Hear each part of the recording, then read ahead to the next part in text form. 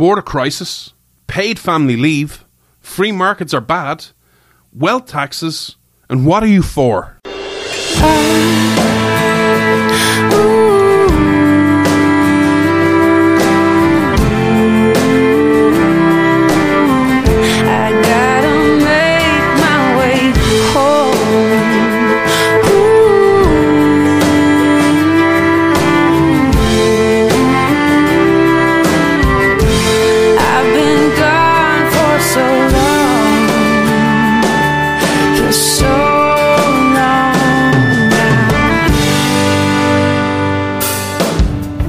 This Irish man stands with America.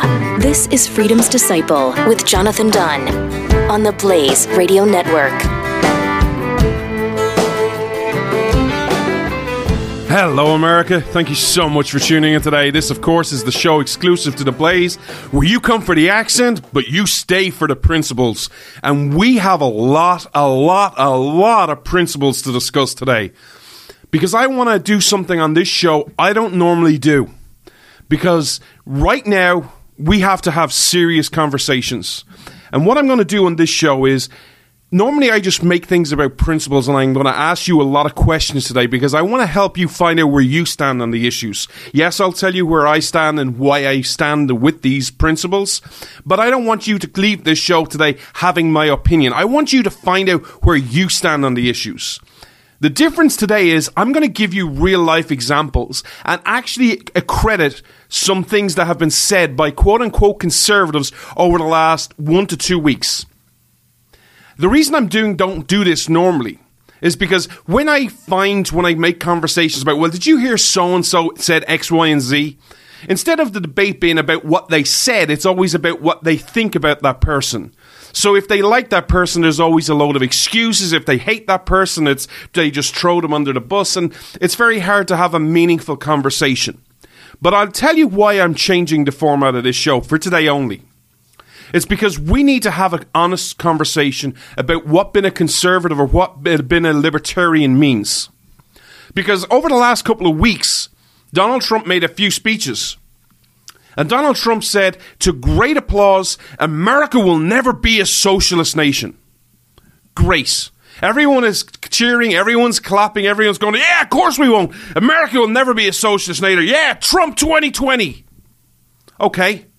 That sounds great. It is a wonderful soundbite to play to the masses. It sounds great. Because everyone who doesn't know anything about socialism, everyone who knows something about socialism, it panders to everyone. And then you have this clear divide for 2020. You'll have all the socialists on the left, from Cortez to Kamala Harris to Bernie Sanders, where they're just going to out-social and out-program and out-welfare each other. It's like giving free candy away. And you'll have Donald Trump who'll be, well, we're never ever going to be socialist. And I'm going to fight it. That sounds great for politics. That sounds great for your little 5-second, 10-second soundbite to be replayed over and over and over and over again on Fox News, on The Blaze, on social media, on Periscope, on Facebook Live. I've seen this clip so many times I've lost count. I'm surprised it hasn't been made a GIF yet.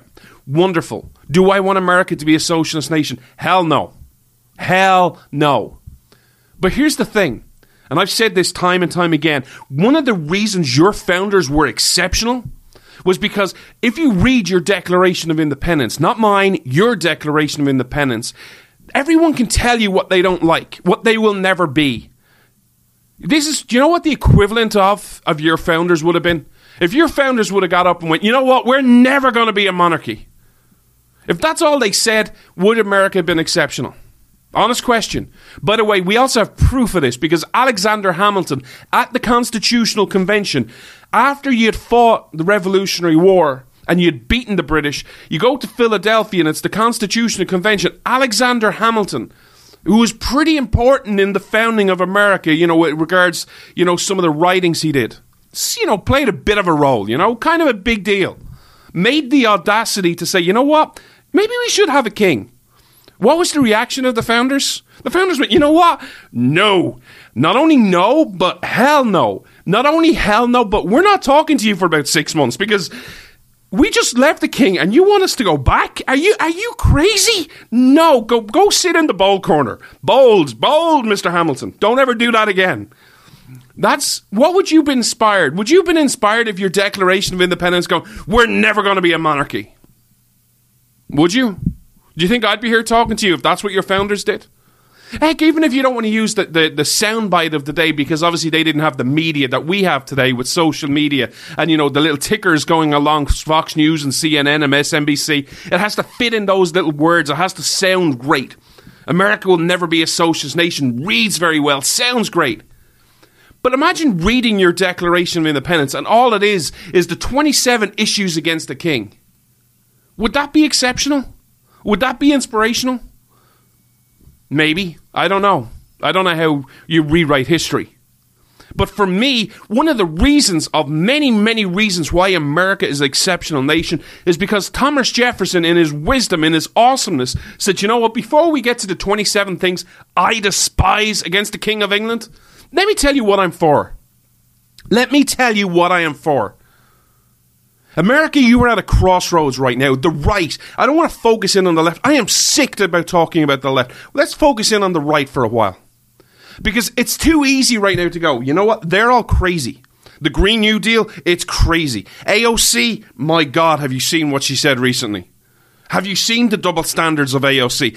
If you haven't, there's some, and truth be told, look, I don't want to mock her, I don't call her dumb, but some of the stuff is pretty funny, where she's like, yeah, global warming, yeah, but I use plastic bags, like, I just use them and I throw them in my, in the cupboard like everyone else. I'm like, you kind of shouldn't be using plastic bags if you believe in climate change, but, logic and reason never really held any sway with the left, because it's what they say, not what they do.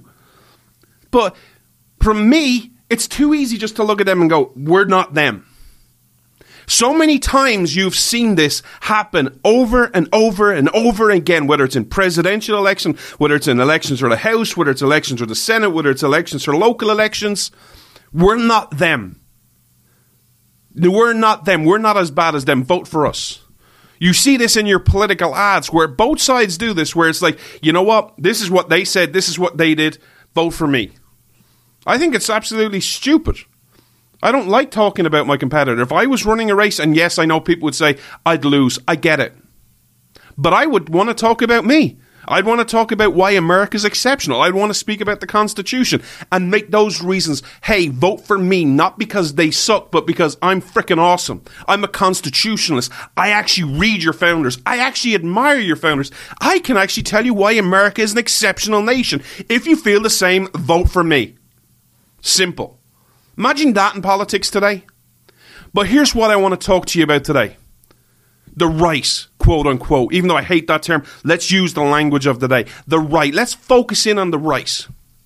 How much has changed in the right over the last 5, 10, 20 years? Let's just look at the right, but also let's look at your country.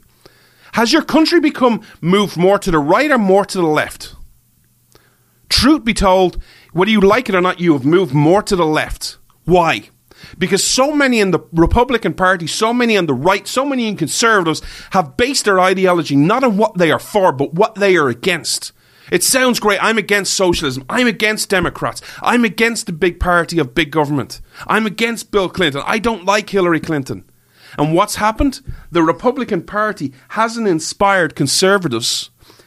It hasn't inspired the country to move more towards freedom, towards liberty, because it's seen what the left is for. It's moved more and more to them. It's become more and more democratic light. If I may use a term from your history, the Republican Party has bought into détente.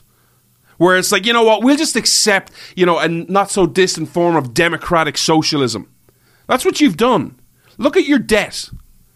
What does the Republican Party stand for? What does the right stand for? What does conservatives and libertarians stand for?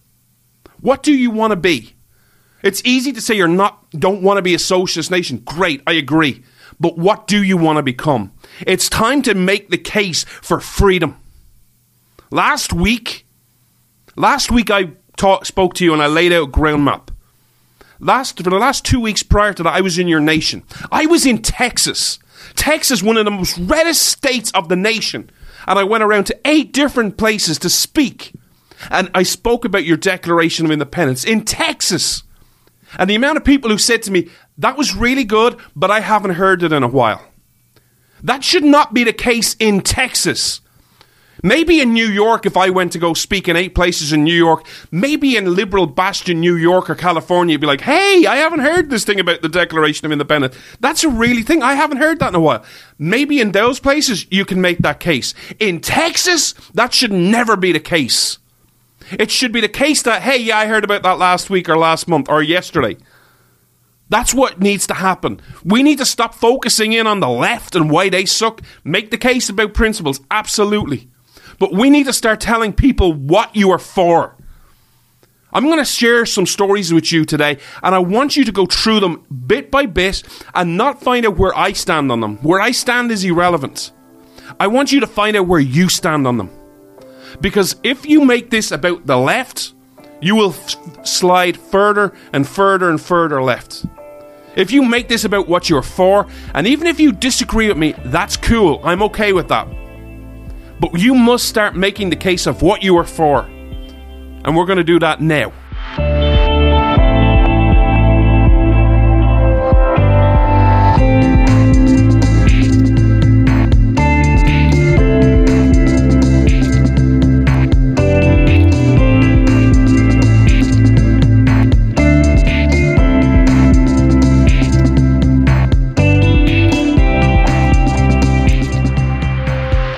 Story I want to talk to you about is the whole situation regards to President Trump, national emergency, the border, rerouting funds. I want to talk to you about this story in depth. Because this week, Rand Paul came out very publicly and said he will vote for a bill in Congress which will block President Trump's emergency declaration. And I quote, this is what he said: "I cannot vote to give the president the power to spend money that hasn't been appropriated by Congress. We may want more money for border security, but Congress didn't authorize it. If we take away those checks and balances, it's a dangerous thing." Mark Levin, someone I respect, who's my colleague on The Blaze, came out with this and tweeted it and said, I quote, "Phony conservative Rand Paul, pathetic." So let's actually break this down, because there's 2 things we need to talk about this. First off, we need to address Mark's comments. I like Mark. I respect Mark. I used to be a regular caller on his show. I've learned so much for him. But I totally 100% disagree with his comments on 2 different levels. First off, it's become common in your country, and especially in my circles in media, to be disrespectful, to talk down, to insult people who disagree with you. Can we stop with this? Are we a monolithic now where we all have to think the same way and act the same way? Because here's the thing. If you believe in freedom and you believe in liberty, or any version of it, or you're open to it, you cannot have monolithic thought, because that is the very definition of tyranny. If you say you have to think a certain way or act a certain way, that is a form of tyranny. You are a tyrant. Now, just to be clear, because I don't like talking about people, well, are you calling Mark Levin a tyrant? Oh my God. No, I'm not calling him a tyrant. I'm saying about the behavior. If you believe in monolithic thought, regardless of what it is, you're acting like one. It's okay to agree to disagree. A little short story for you. So I was in Texas over the last couple of weeks, and I met with many people, but I also met with some friends. And I heard a really troubling story from a friend of mine. And it's no one you know. It's just a friend of mine who has a business. And they work in, I don't know, IT, doing some stuff. I'm not an IT guy, so I was just talking in general. And they've merged companies, or they're buying other company out, or they're working with different companies on a project. And basically, what it is the company he works with is and I'm trying to, what's the nice way to say this in the thing? They're a bit older. So they've been around the block. They have a lot of experience. I think probably their youngest employee is probably the 30-year-old receptionist, right? I know some of the people who work at this company, right? You get the picture. And I don't know how to say this. I'm not trying to be disrespectful, but they're a lot older. And they're from the Midwest, southern type of states. Well, this company that they're doing work with are potentially buying out. I don't know what exactly is happening. They both work in the same field, but this is more West Coast and younger. And the problem, I don't want to go into too details because we had many conversations about this and stuff, but one of the problems they have with this, working together is because of the differences of opinion where, not about politics, but about where they live and also their ages. They actually have people who say, I don't want to be civil to you. You're wrong. You're flat out wrong. And I had a long conversation with this guy about it. And he's like, how do I teach people to be civil? I'm like, come work in my field. And then if you find out the answer, I'll be a very rich man. I have no idea. The way we treat each other on social media, it's starting to spread. It hasn't spread to your culture, thank God, on the ground yet. People are still awesome. It was so wonderful to see. But that's a question that's in my field, to my colleagues on all sides of the aisle. Why do we have to be so disagreeable? I know it's great to, pound flesh, to get your pound of flesh and to pound someone into the ground. You're an idiot, you're a dummy, you're a stupid person. How could you ever think that? But why do we have to have this incessant need to be insulting? Is it okay to just go, hey, you know what? We see things differently. It's not a judgment against you. I'm not condemning you. It's just, hey, we have a difference of opinion. That doesn't make me your enemy. That doesn't make you wrong or me wrong. It just means we see things differently. Isn't that okay? Isn't that the very essence of freedom? The freedom of conscience, the freedom of opinion, the freedom to express yourself. And yes, the freedom to be wrong. So that's the first part of this story.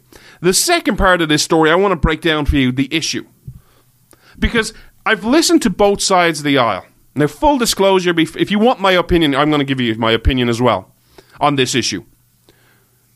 I am not a fan, and I think I would vote for this resolution. I don't care who I'm voting with. If I'm voting with Democrats, I don't care. This is not about Democrats. This is not about President Trump. This is about the Constitution. What is the importance of this issue? National emergency. Have you read anything in the Constitution about a national emergency? Go read the Constitution and look for those terms. Go do it yourself. Go do your own homework. Guess what? You won't find it. It's a term that started in 1976 with a law under that great conservative icon. What's that conservative icon for? Oh, yes, Jimmy Carter. That conservative icon. The bastion of freedom himself, Jimmy Carter. So there's your first part. Second of all, national emergency. You don't see the things. But how do we do funds? How does the Constitution talk about allocating funds? Well, it's very clear. Crystal clear, in fact. That's an Article 1 power. Now, I know they're abusing their power because they're not doing it the way they're supposed to do, i.e. budgets, and they're doing continuing resolutions. That's a subject for another story. That is where the power lies. Article 1 has the power. Now, let me flip this and give you some scenarios, because I want you to find out where you stand on the issue. First question. Does the Constitution actually matter? Does the Constitution matter? I say yes, it does. I defend the Constitution every week on this show. My answer is yes. What do you say? Second question. If you have something that you really need to do, but you can't get it through Congress or you can't get the president to do it, does it matter how you get it done? Do the ends justify the means? Or is there a principled way to do things? And if you can't get it done, then you have to live with it. You have to wait till the next election. What do you say? Because my answer to that is, you got to make the case, and it doesn't matter. The ends do not justify the means. That is the left. That is how they do it. If they can get it through Congress, they will. If they can get it through executive order, they will. If they can get it through the Supreme Court, they will. They don't care. The ends justify the means. What say you? I'm not that person. I will be with the Constitution, even if it means I lose. Third question. Funds. What powers do you want in the Constitution? Do you believe in the Constitution? Because those who are saying this is a constitutional argument, and people like Mark Levin, who I respect, he spoke at CPAC. If you actually go watch Mark Levin's speech, it's around the 3-minute mark where he speaks about the national emergency, because he's for it. He's a big supporter of it. And you listen to his argument about the Constitution and how it is constitutional. Here's the problem with his argument, in my eyes. He doesn't mention the Constitution once. He talks about statutes. He talks about prior administrations. So the statutes on the book. Do we believe, when you talk about the constitutionality of something, do you go to the actual Constitution or do you go to the laws in the book? Because bearing in mind, that I believe is one of the biggest problems you have right now. Because when it comes to the Supreme Court, they don't actually talk about this Constitution and what's in the Constitution. They make the case for what the precedent is. What did prior judges rule? What did prior rulings say? What are the other laws on the book that have been passed by Congress? Do you want to support the Constitution or do you want to support the rule of man, even if it's flawed? Next question. Do you actually believe that the precedent of, well, prior administrations have done this and there's been 50-something emergencies and there was a load under Obama, is that justification for you doing the same thing? Is that justification? Or is it a case of, you know what? Let's see about the Constitution, not about what other people do. If other people are wrong, that doesn't give me carte blanche to do it. Next question. National emergencies. Imagine having a precedent where you do something for the border. Who is going to violate the Constitution worse? Who's better at it? Who has more experience at it? Now, I would argue both sides have a lot of experience at it. Republicans and Democrats. Republicans have single-handedly destroyed the Fourth Amendment. Single-handedly. I don't know any one Democrat who could have done a better job at destroying the Fourth Amendment than the Republicans have done. Hello, Patriot Act. How are you? It's been a while. But going on the First Amendment, on the Second Amendment, look at all the issues that they think are national emergencies. You have this Cortez girl running around going, 12 years till the world ends. We need to stop we need the Green New Deal. No new cars, no animals farting, no planes, no nothing, no hamburgers. Who do you think is going to use a national emergency better, the Republicans or the Democrats? And do you really want to play a part in, when it comes to their time, when we make the case, as I will, for it's unconstitutional, well, you supported it then. What's different now? It's only the ruling party's different. Do you want to make this case? Now, I've had conversations with people behind the scenes because people have asked me about this. And I had the audacity of one person to come and say to me, you're just weak on the border. Really? Me? Weak on the border? Hello. Of all people, of all the issues you can say, you know what, John, you're an Irish person. You aren't affected over here. Of all issues you can say that on: free speech, on college, on Medicare, on taxes, on the Constitution. On a weak border, you can't say that because I'm right there with you. Why? Because it affects me.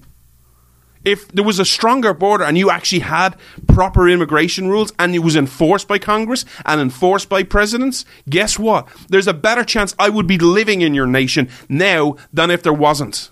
A big reason I'm not there is because you don't pay attention to legal immigrants like me or to people who want to do things the right way. When do you hear people talk about people like me? When? Who? Yet I can list off name after name after name of Republicans who love talking about illegal immigrants. They act out of love and they just want to pick lettuce and it's a crime but it's not a felony. These are all quotes from Republican people like Jeb Bush, like John McCain. Like, you go through the list. Everyone talks about legal immigration. They're just dreamers. I'm weak on the border. No, I have a difference of opinion. I want a strong border. But I also want to stop illegal immigration coming from the 60% who overstay their visas. Not just a wall, both parts of legal immigration. But I want to do things the right way. How do you want to do things? And here's the thing. If you're like, you know what, I see your point, John, but I just think it's a national emergency and we need to get this done no matter what. Okay, I'm not your enemy.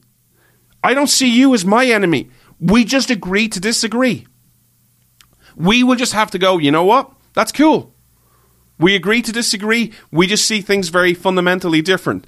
I will hold to the Constitution no matter what. Of all the things I can say and hold my hands up proudly about is when it comes to principles and the principles I promote on this show, I live them.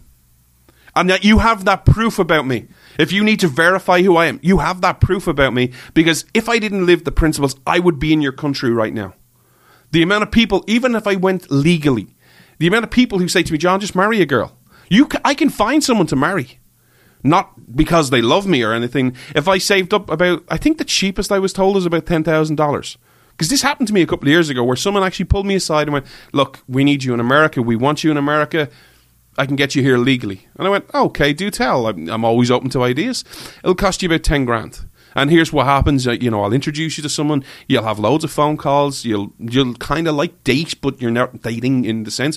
She'll ask you loads of questions. You'll get to know her. You'll build up a rapport, a bond with her. You'll get to say what's her favourite colour, what type of food she likes. You'll even go out with her when you come over on a visit. You'll go out with her. You'll have a few dates. And then you'll pop the question, you get married. And then you go through the immigration process. And you get to come over legally. It costs you 10 grand to her and ever how much the other immigration fees cost you. And then what happens is you get over and you kind of, you'll see each other a few times and then you'll figure out, you know what? It was just love. It's just, if I may use the language of the day, because I've heard this saying a lot this week, it was just a phase I was going through. I thought I loved her, but, do you know what? I got over there and I just didn't love her as much. It's just, I don't know, she was kind of different. And then we'll just separate. But we won't get divorced, we will separate. But I'll still be able to live legally in your country. And then, after about 5 years, we get divorced. Like, just happens to coincide with the 5 years I need to stay in your country to become a citizen. That's what I could do. I don't, because I actually believe in principles. I actually don't believe in the ends justify the means. I actually believe in doing things the right way. Again, I'm going to talk to you about stories. This is the first one. I don't want you to think how I think. I want you to sit down and really delve into what you think. Because this is the second thing I learned about why I am so disgusted with so many of my colleagues on all sides of the aisle. So many people want to tell you what to think. That's not the job of this show. I never want you to feel that you have to think the way I do. I hope to make the case. I think I come across, I'm kind of passionate about these issues. That I am so passionate that you will learn about what you think. And you may, the end result may be you share my opinions on the Constitution, on the Bill of Rights, on the Declaration of Independence. Great. But you don't do that because I said it or because you should do this. It's because you inspired to learn and you found out where you thought. Because right now, so many people are paid to tell you what to think. We need to actually, if we want a real freedom movement, we don't need to just tell people they need to be free. We need to encourage and inspire people to go learn about freedom and find out where they stand. So that when that storm comes, which it always does, they're not weak on the issue. We need to speak to the masses. We need to share the principle of freedom and of the Constitution. And on this issue, I don't care who Rand Paul is voting with. I'm not giving lectures to anyone, but I stand with Rand Paul. I think this vote is the right one. Because I don't believe in giving more power to the executive.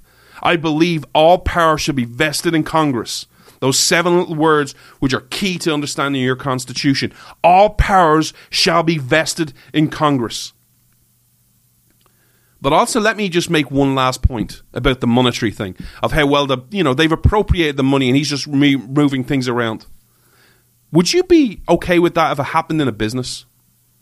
Imagine you were in a business and your board of directors came and met, well, we're going to give X amount of money to this department and all through the departments. And then the CEO went, yeah, you know what, I'm taking a bit from you and a bit from you and a bit from you and a bit from you, and I'm spending it over here. Do you think that would be okay with the business? Do you think the business would be like, oh, that's totally cool. The CEO has that decision. That's his decision. Or do you think there'd be absolute war? I'll leave you with this question. Whose job is it to allocate funds? Because if you set this precedent, what will the left do? And I don't want to be fear-mongering or do anything, but this is a real conversation. What will what would, Jeb Bush do with this power? What would George Bush do with this power? What would any president do with this power? We need checks and balances. If you make one department bigger than the other and you can't hold it to check, what's going to stop it becoming a king? What's going to stop you becoming a monarch like you fought against in Britain to fight your independence? Honest question. If you have a disagreement or you let me know, I'm on social media, Twitter, Freedom Disciple, Facebook, Jonathan Dunn 58.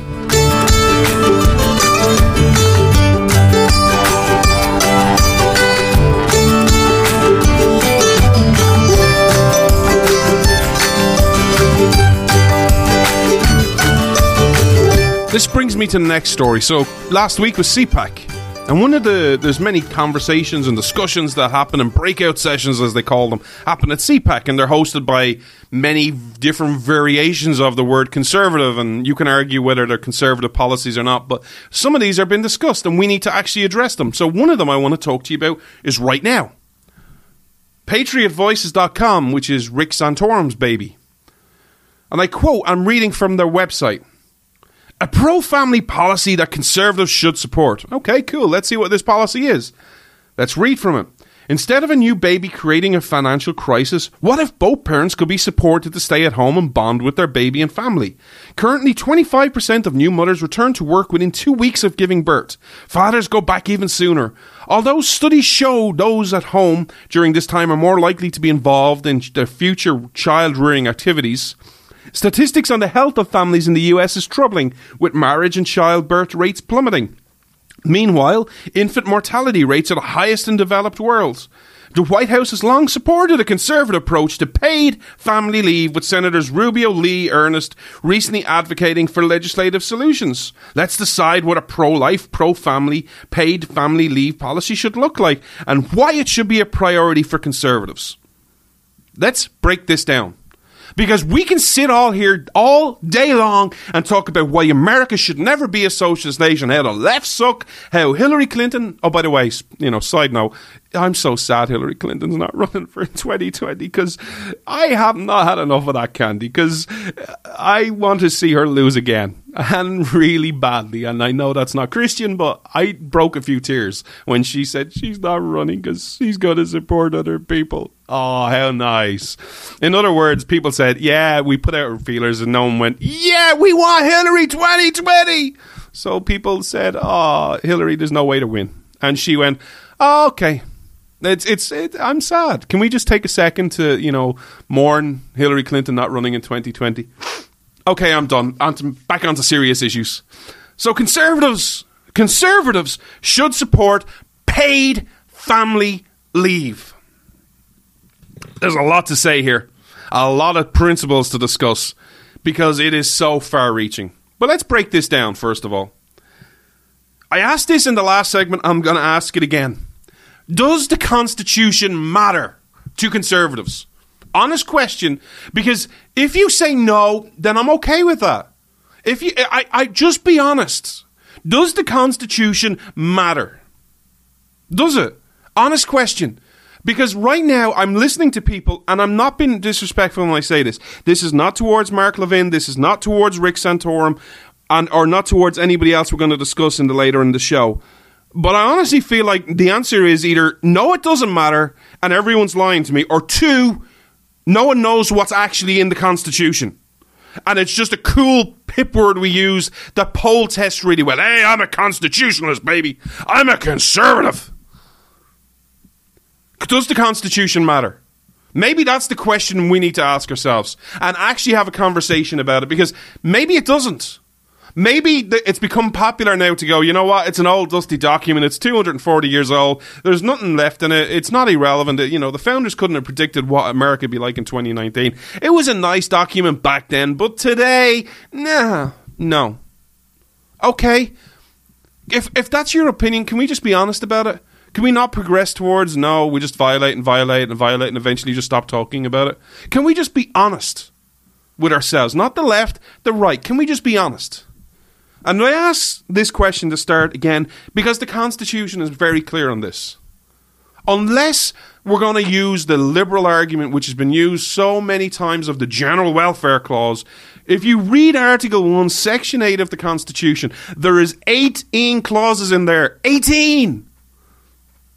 Prove to me how you can say paid family leave from the federal government is constitutional. I'll wait. This violates the Constitution. But even more so than that, let's just talk about it from a principled point of view. So, do we want people to spend more time with their kids? Absolutely. Absolutely. How do you do that? How do you actually get it to change? I'm of the old school, and I use this old school term from the 1980s. You know, the most fearful words anyone can ever hear is, "Hi, I'm from the government and I'm here to help." That used to be the old saying, you know, conservatives used to rally around. You know, Ronald Reagan, you remember him? Remember him? Everyone used to love him. Even the left used to love him. Do we still believe that? Do we want the federal government? Is there anything? Actually, here's a question for you. If you support these policies and stuff, just honest question. Name one thing you don't want the federal government involved in, ever. Just give me one. Paid family leave. Is this where you're going? Is this now conservative? Because let's break this down. So Article 1, Section 8 of the Constitution, is it in there? Can you prove it? Unless you're going with the General Welfare Clause, which is not in Article 1, Section 8 of the Constitution, by the way. Unless you're using those two little words to justify it, which is... If the Republicans or Conservatives, quote unquote, start justifying those languages, then then you're really in trouble, because that's language used by the left to distort every principle. Hey, it's the general welfare. We need this policy. This policy X, we need it. General welfare, baby. General welfare. Hey, the founders wrote general welfare. Paid family leave. General welfare. Is that what you want? Is that what we're going towards? Don't tell me what the left do. Tell me what you stand for. Tell me what a conservative stands for. What policies you want to promote. Second thing. There's always a principled way to look at things. You know, let's forget the Constitution. Okay, I'm boring people with the Constitution. Let's just look at it from a principled point of view. And let's just use people on the fairness. You know, fairness is such a key word today. Is it fair? Is it equitable? Well, let's actually look at it. Is it fair? Let's take someone who, and I know a few people of this who have really big families. I actually happen to know one of my dear friends, I think she has 8 kids. 8 kids. Let's say you're going to give, I don't know, they haven't actually released numbers, but let's say they're going to give a month's leave to the mother and 2 weeks to the father. And let's say the average wage is about $750 a week. That means you're going to give or take about $4,500 to that family per kid. Let's just round it off to $5,000, right? Let's keep it simple.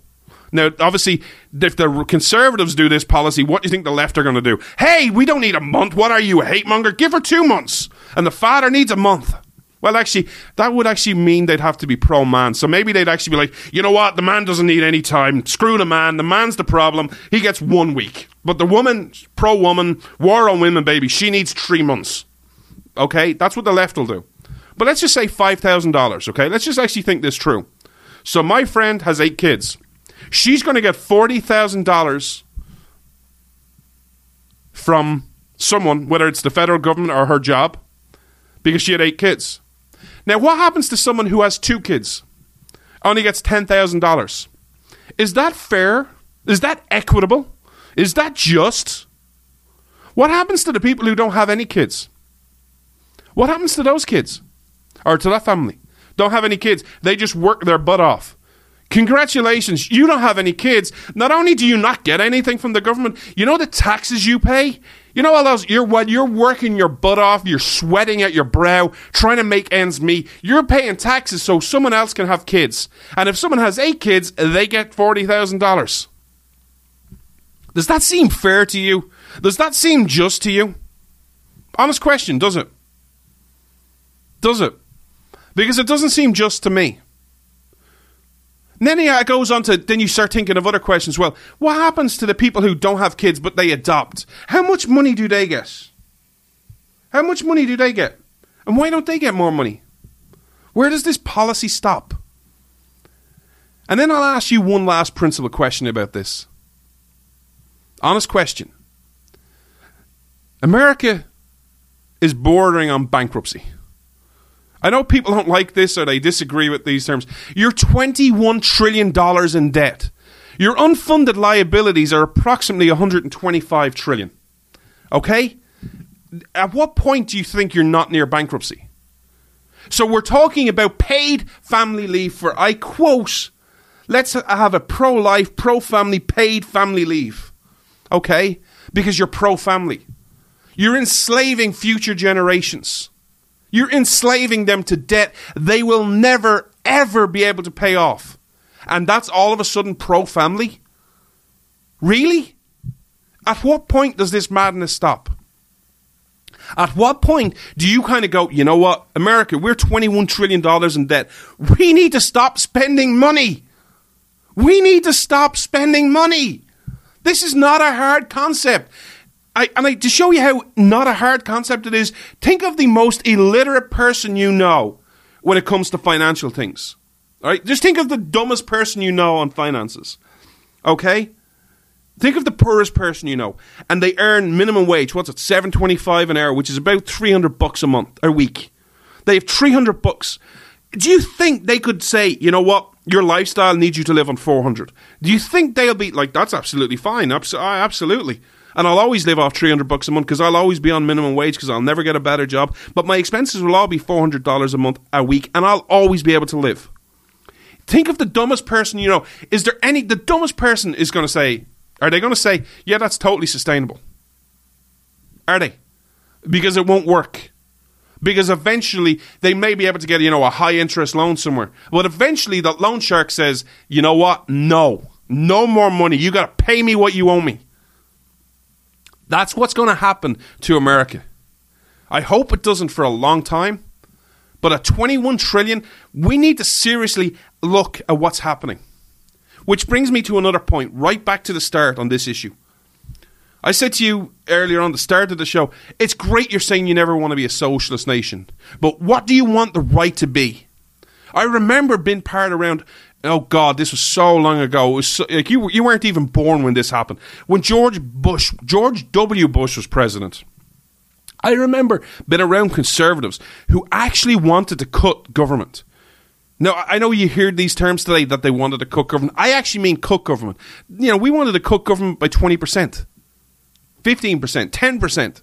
At least we wanted to cut it. When was the last time you had a conservative today say, we actually need to cut spending? We are spending way too much money. When was the last time you heard that? Or is it just a case, well, they want a big increase. They want to increase it by $1 trillion. We only want to increase it by $600 billion. Is that the type of language you hear? It's great to say you don't want to be a socialist nation, but what do you want to become? Is a pro-family leave policy conservative? Is it constitutional? Is it fiscally responsible? The answer is up to you.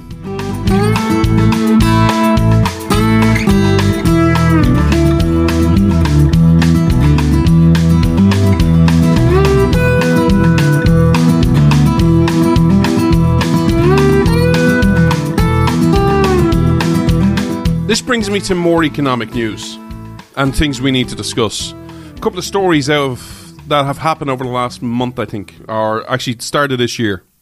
One is Tucker Carlson. If you don't know Tucker, he seems like a decent enough guy. He's a host on Fox News. And he gave a monologue that apparently went viral. I don't have Fox, so I don't get to watch, and also I don't get to listen to a lot of people because I'm just so much with work and my own life and my own research and the projects I'm involved in. I just don't have free time. I wish I did. I wish I had more time to listen to other people, but free time is, I only have 24 hours in a day, and I wish I had about 34 hours in a day. But in a monologue he said last week, he said, America's ruling class were the mercenaries behind the failures of the middle class and the ugliest parts of our financial system. He also said that thanks to the supply-side economics favoured by Republicans for decades, an American who works for a salary pays about twice the tax as someone who's living off inherited money. I want to link this to something else, because he warned his viewers in the same monologue that humans do not exist to serve markets, and that we are endangering ourselves by putting free markets on an altar. That's story one. Now, story two is a tweet I saw at the start of this year from another quote-unquote conservative, Ann Coulter. And it reads, she sent this on the 4th of January in the morning at 8:27 a.m. Ocasio-Cortez, AOC, wants a 70 to 80% income tax on the rich. I agree. Start with the Koch brothers and also make it a wealth tax. Okay. It's great you don't want to have a socialist nation. Wonderful. We are in agreement. If you think you don't want America to be a socialist nation, and where you support Donald Trump, or you support Republican Party, or the Conservative Party, or the Tea Party, or the Libertarian Party, we are in agreement 100%. But what do you want to be for? Free markets. We should not serve markets, and we shouldn't put free markets on an altar. Really? When did free market economics become such a bad word? A dirty word? When? What is wrong with free markets? You want to know what free markets is? It's giving each and every one of you the power of the purse. Free markets is saying, you know what? Ever how you decide to spend your money, whether you spend it on beer, whether you spend it on food, whether you spend it on savings, investments, a mortgage, cinemas, whatever you spend it on, businesses, R&D, salaries, equipment, whatever you spend your money on as an individual or as an organization, you get to decide where you spend it. What is so bad about that? Why is that so inherently dirty all of a sudden on the right? Why is it all of a sudden so popular to tax people, to have tariffs on people, to have tariffs against people's products that you want because you're buying them? Why is that such a bad thing? Why is it such a bad thing that you as a free person get to decide your future? Because let's bring this back to a principled point of view. Role of government. Again, Article 1, Section 8, keep that in mind of what the government actually can constitutionally do, but also just have a fundamental discussion. Do you think the government should be able to sort of compel you to act a certain way? Do you believe the federal government has that power? Or even if you say it shouldn't because of the Constitution, or sorry, it doesn't because of Article 1, Section 8, then ask yourself, should it? Should the government be able to compel you to act a certain way, to buy a certain product because it's from a certain country or from a certain business or a certain way of life? Should the government be able to compel you how to act? Because I fundamentally say no, and that is where we are in complete disagreement with a lot of people. I believe constitutionally the federal government does not have that power, but also from a principle point of view, they should not have that power. Why? Because I fundamentally believe we are all created equal. If I can compel you to act a certain way, if I can compel you to spend money a certain way, to buy American or not to buy Chinese, or to buy this ham and not that ham, or to buy no meat and buy salads, or to buy this tire because it's made in America, not in Mexico, then fundamentally you are saying we are not created equal. You are making the person who has the right to say that a god, and the people who have to act a serf. You are making them man and God, not man and all men created equal. That is a fundamental change in the relationship between man and government. And yet again, that is why your founders were exceptional. Your founders were exceptional because they said it is not government's job to give you rights or to tell you how to act. It is government's job to protect your rights. This is the fundamental difference we have in our society right now. And this is not a left-right distinction anymore. When did free markets become a dirty word? Because here's the truth to you, and I said this to Glenn, and I said it to many other people. I don't know whether I shared this last week with you or not. If I did, I apologize. But here's some things I learned from my trip. If you had said to me 2-3 years ago, prior to Donald Trump running, hey, what issues do we never have to talk about?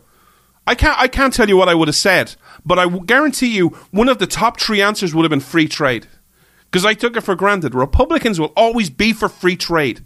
Look at how much you have changed in the last 3 years. Forget, this is not just about Donald Trump. In case, there you go, there's John going on Donald Trump again. Look, I disagree with the tariffs. That's an issue we've discussed on this show at length. I completely disagree with it. But now you have Tucker Carlson, a conservative, on Fox News, saying, you know what, we need to stop endangering ourselves with putting free markets on the altar. Is the free market a bad thing? Which leads me to Ann Coulter. AOC wants a 70%, 80% income tax on the rich, and she agrees. And she's quote-unquote a conservative. Is this what we are for? When did Republicans or conservatives all of a sudden hate wealth? When is wealth such a bad thing? Wealth used to create opportunities. We used to believe in a set of principles that goes, if you have money, good for you. Once you got it by fair gains, we're good. I don't hate rich people. And I say this as someone who's inherently poor. I earn just over minimum wage in Ireland. I don't have my own car. I don't have my own phone.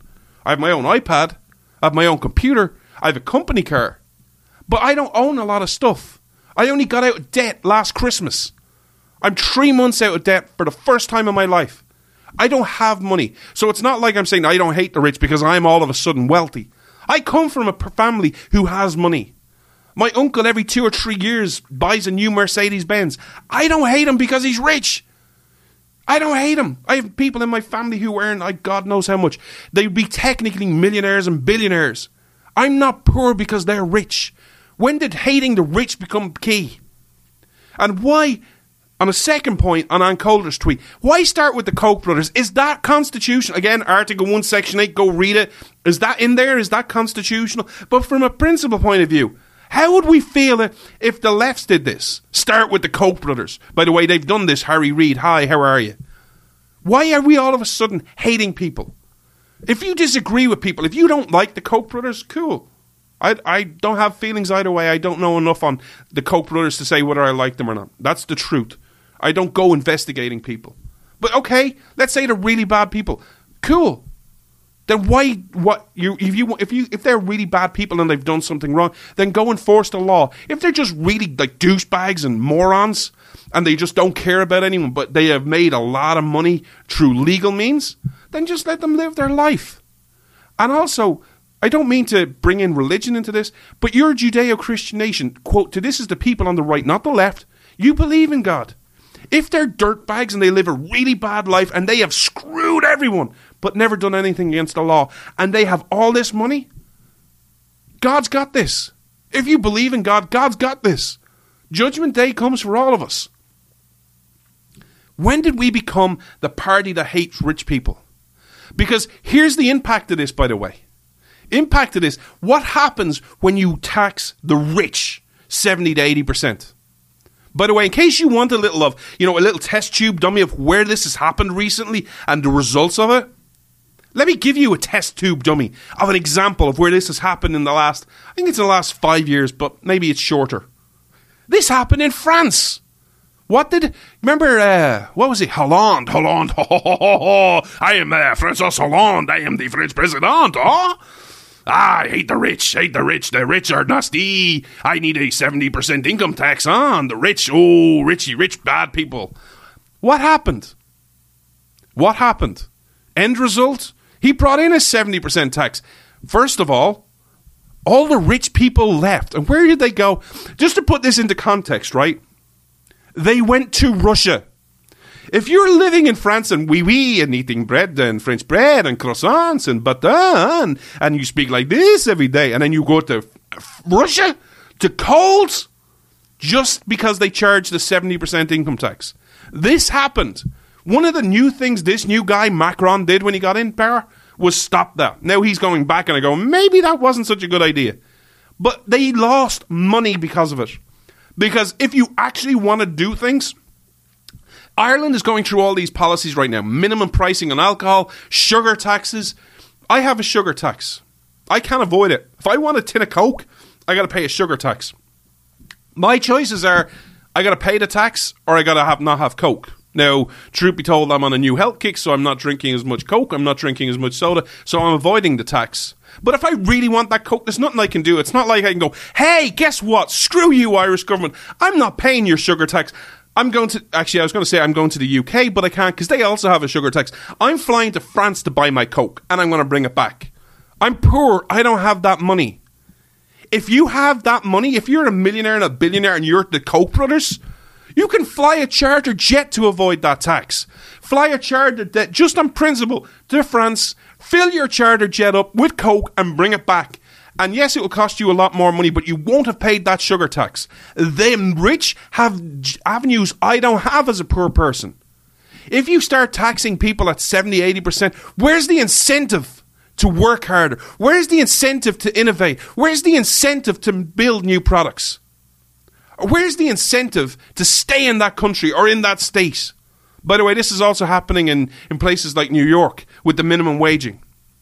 What do you want the government to be for? Because all these stories I've told you about, Rick Santorum, paid family leave, Ann Coulter, 70 to 80% tax, Tucker Carlson, free markets are bad, and Mark Levin on the Constitution and emergencies. What do you want to be for? We agree 100% socialism is bad. What are you for?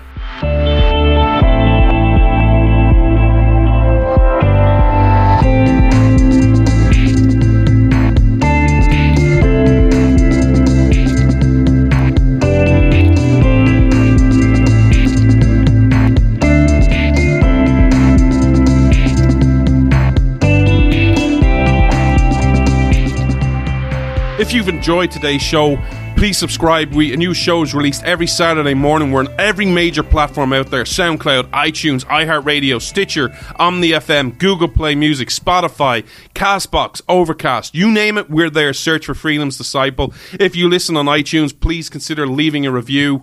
It also helps with the algorithm. Also leave a rating. It always helps, gets us up there to get new listeners.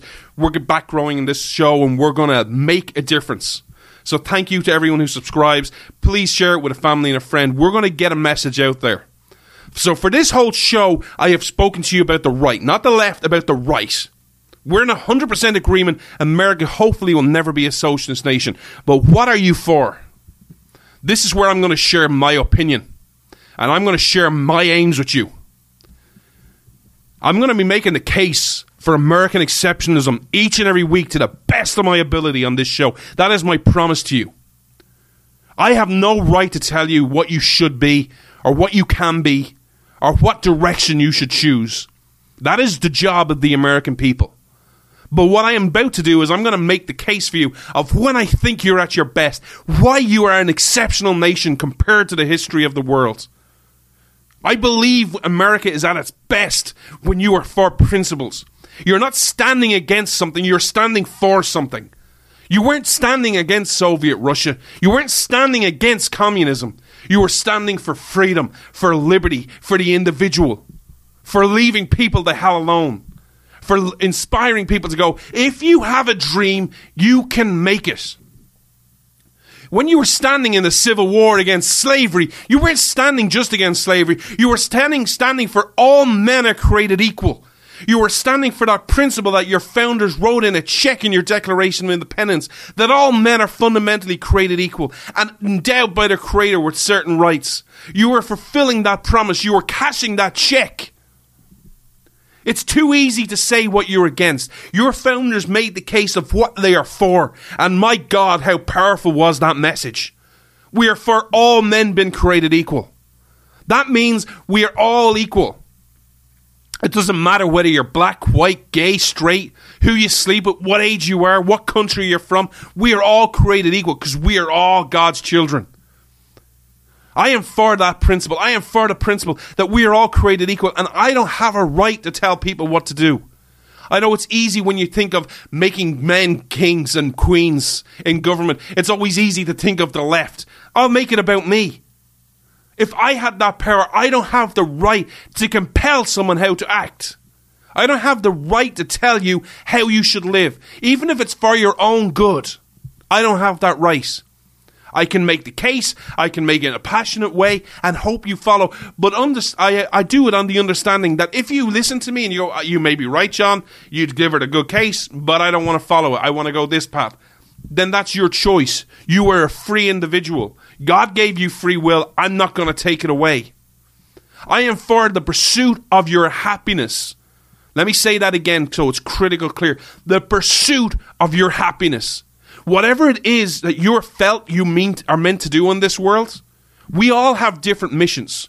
Whether you believe that you're given a mission from God, whether you believe you're just given a passion or you're ignited to follow a certain cause, you have the right to pursue your happiness, and no one should stop you. No one should be telling you you can't do it. If you want to go be a baseball player, go pursue that. If you want to go be a doctor and cure cancer, go pursue that. If you want to be a stay-at-home mom and raise a load of kids who are the most passionate about America, God-fearing people, go do that. If you want to, I don't know, go be a merchandiser, go be a street sweeper, go do whatever it is you want to do, go be a politician, go do that, pursue your happiness. No one should have a right to say, no, you can't do it. Sit down and shut up. You have a right to pursue your happiness, but you're not guaranteed it. These kids today, I see kids, when I was in college, a few of them were telling me they want to be professional sports players.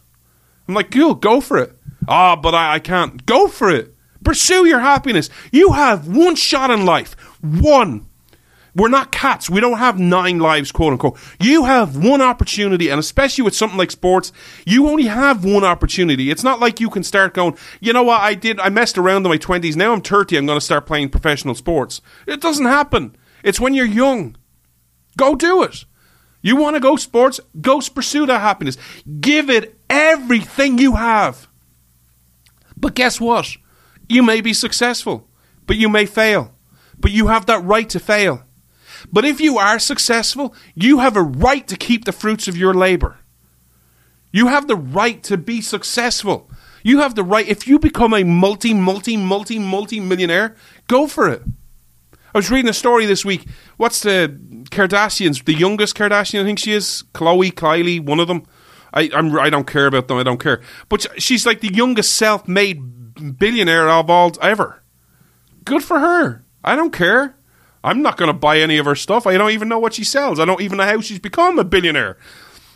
I genuinely don't know. I don't care. I don't hate her. Know nothing about the girl. I don't watch the. This might be a spoiler alert to you. I might be, lifting the lid of something you don't know. I'm not very cool. I don't know what the Kardashians do. I can safely say I've never watched even 1 second of Keeping Up with the Kardashians that I know of. And if I have, it was like 10 seconds, and my brain went delete, delete, delete, delete, delete, delete, delete. I don't know, but hey, good for her. She's a self-made billionaire. Good for her. Happy days. I don't care. Pursue your happiness. I don't hate her because she's rich. She could go out and buy Gucci handbags or Versace clothes, high heels. She could be eating like $1,000 lobster tails. I don't care. I don't hate her. She'll have more opportunities than I'll ever have. Good for her. I don't hate her. I'll pursue my happiness. I am also for free markets. I am for giving you the power as an individual of what you spend your money on. I believe that you should be able to keep the fruits of your labor, keep as much of it as physically possible, to be responsible for your life, but also that you have a right to pursue and buy whatever you like to buy with your money. If you want to save it, save it. If you want to spend it on going out with meals, bringing fancy women out, or buying a fancy car, or going to the movies, or hanging out with your friends and drinking loads of beer, go for it. Beer's cool again. We saw this with Elizabeth Warren. Hey, beer's good again. It went bad for a while. But you have a right to do it. Follow your passions. That is some of the principles I am for. That is when America is at its best. That is some of the principles that made America exceptional, unique, and different to every other nation, past and present. We need to start sharing these principles again. Sorry, I can't say that we.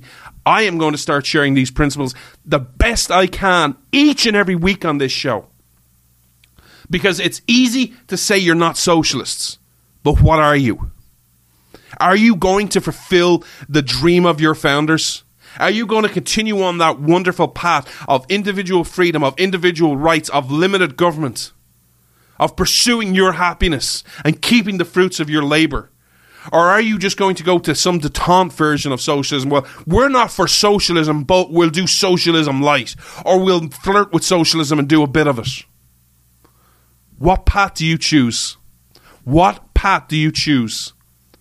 Because America, let me give you this, because a lot of people would say America is, if it turns to socialism, you're going to go to bankrupt, you're going to become Venezuela and stuff. Listen, America can be a great nation.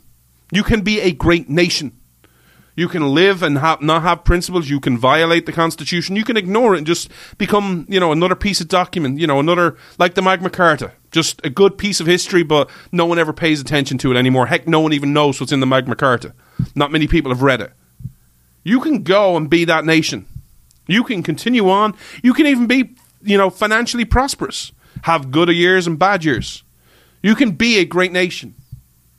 Or you can be an exceptional nation. You can be the nation your founders wanted you to be. The nation that every generation stood, fought for, and died for since the founding era. That choice is in your hands, not mine. I will be your biggest cheerleader until the day if I ever get the honor of becoming an American citizen. But I will be your biggest cheerleader. I will be the person reminding you of what you were and what you can be again. But ultimately, it doesn't matter what I say. It doesn't matter what I think. It matters what you think. Which path do you choose? What America do you want to be? The path of we're not them? Or the path your founders laid out of telling you what you're for? This is your decision. This decision belongs to the American people. And I will be your biggest cheerleader, reminding you of what your founders wanted and what you can be again. I hope this show has given you something to think about. If not, I hope you appreciate the fact that my vocal cords are a bit stretched right now and a bit strained after this show. I want to thank you for tuning in. And I want to finish this show the way we finish each and every week, by saluting the real heroes in society. Your police, your firefighters, your emergency personnel, and your veterans, especially your veterans. God bless them for all that they do. The men and women who risk their lives 24/7 for a better tomorrow. And lastly, I salute you, the great American people. That's the one principle that I did not say we're for. The sentiments of de Tocqueville. America is great because Americans are good. America is great because Americans are good. If you heard nothing else of this show, I hope you did, because my voice is really sore. Hear this. America is great because Americans are good. Until next Saturday morning, have a beautiful and blessed week, America. God bless.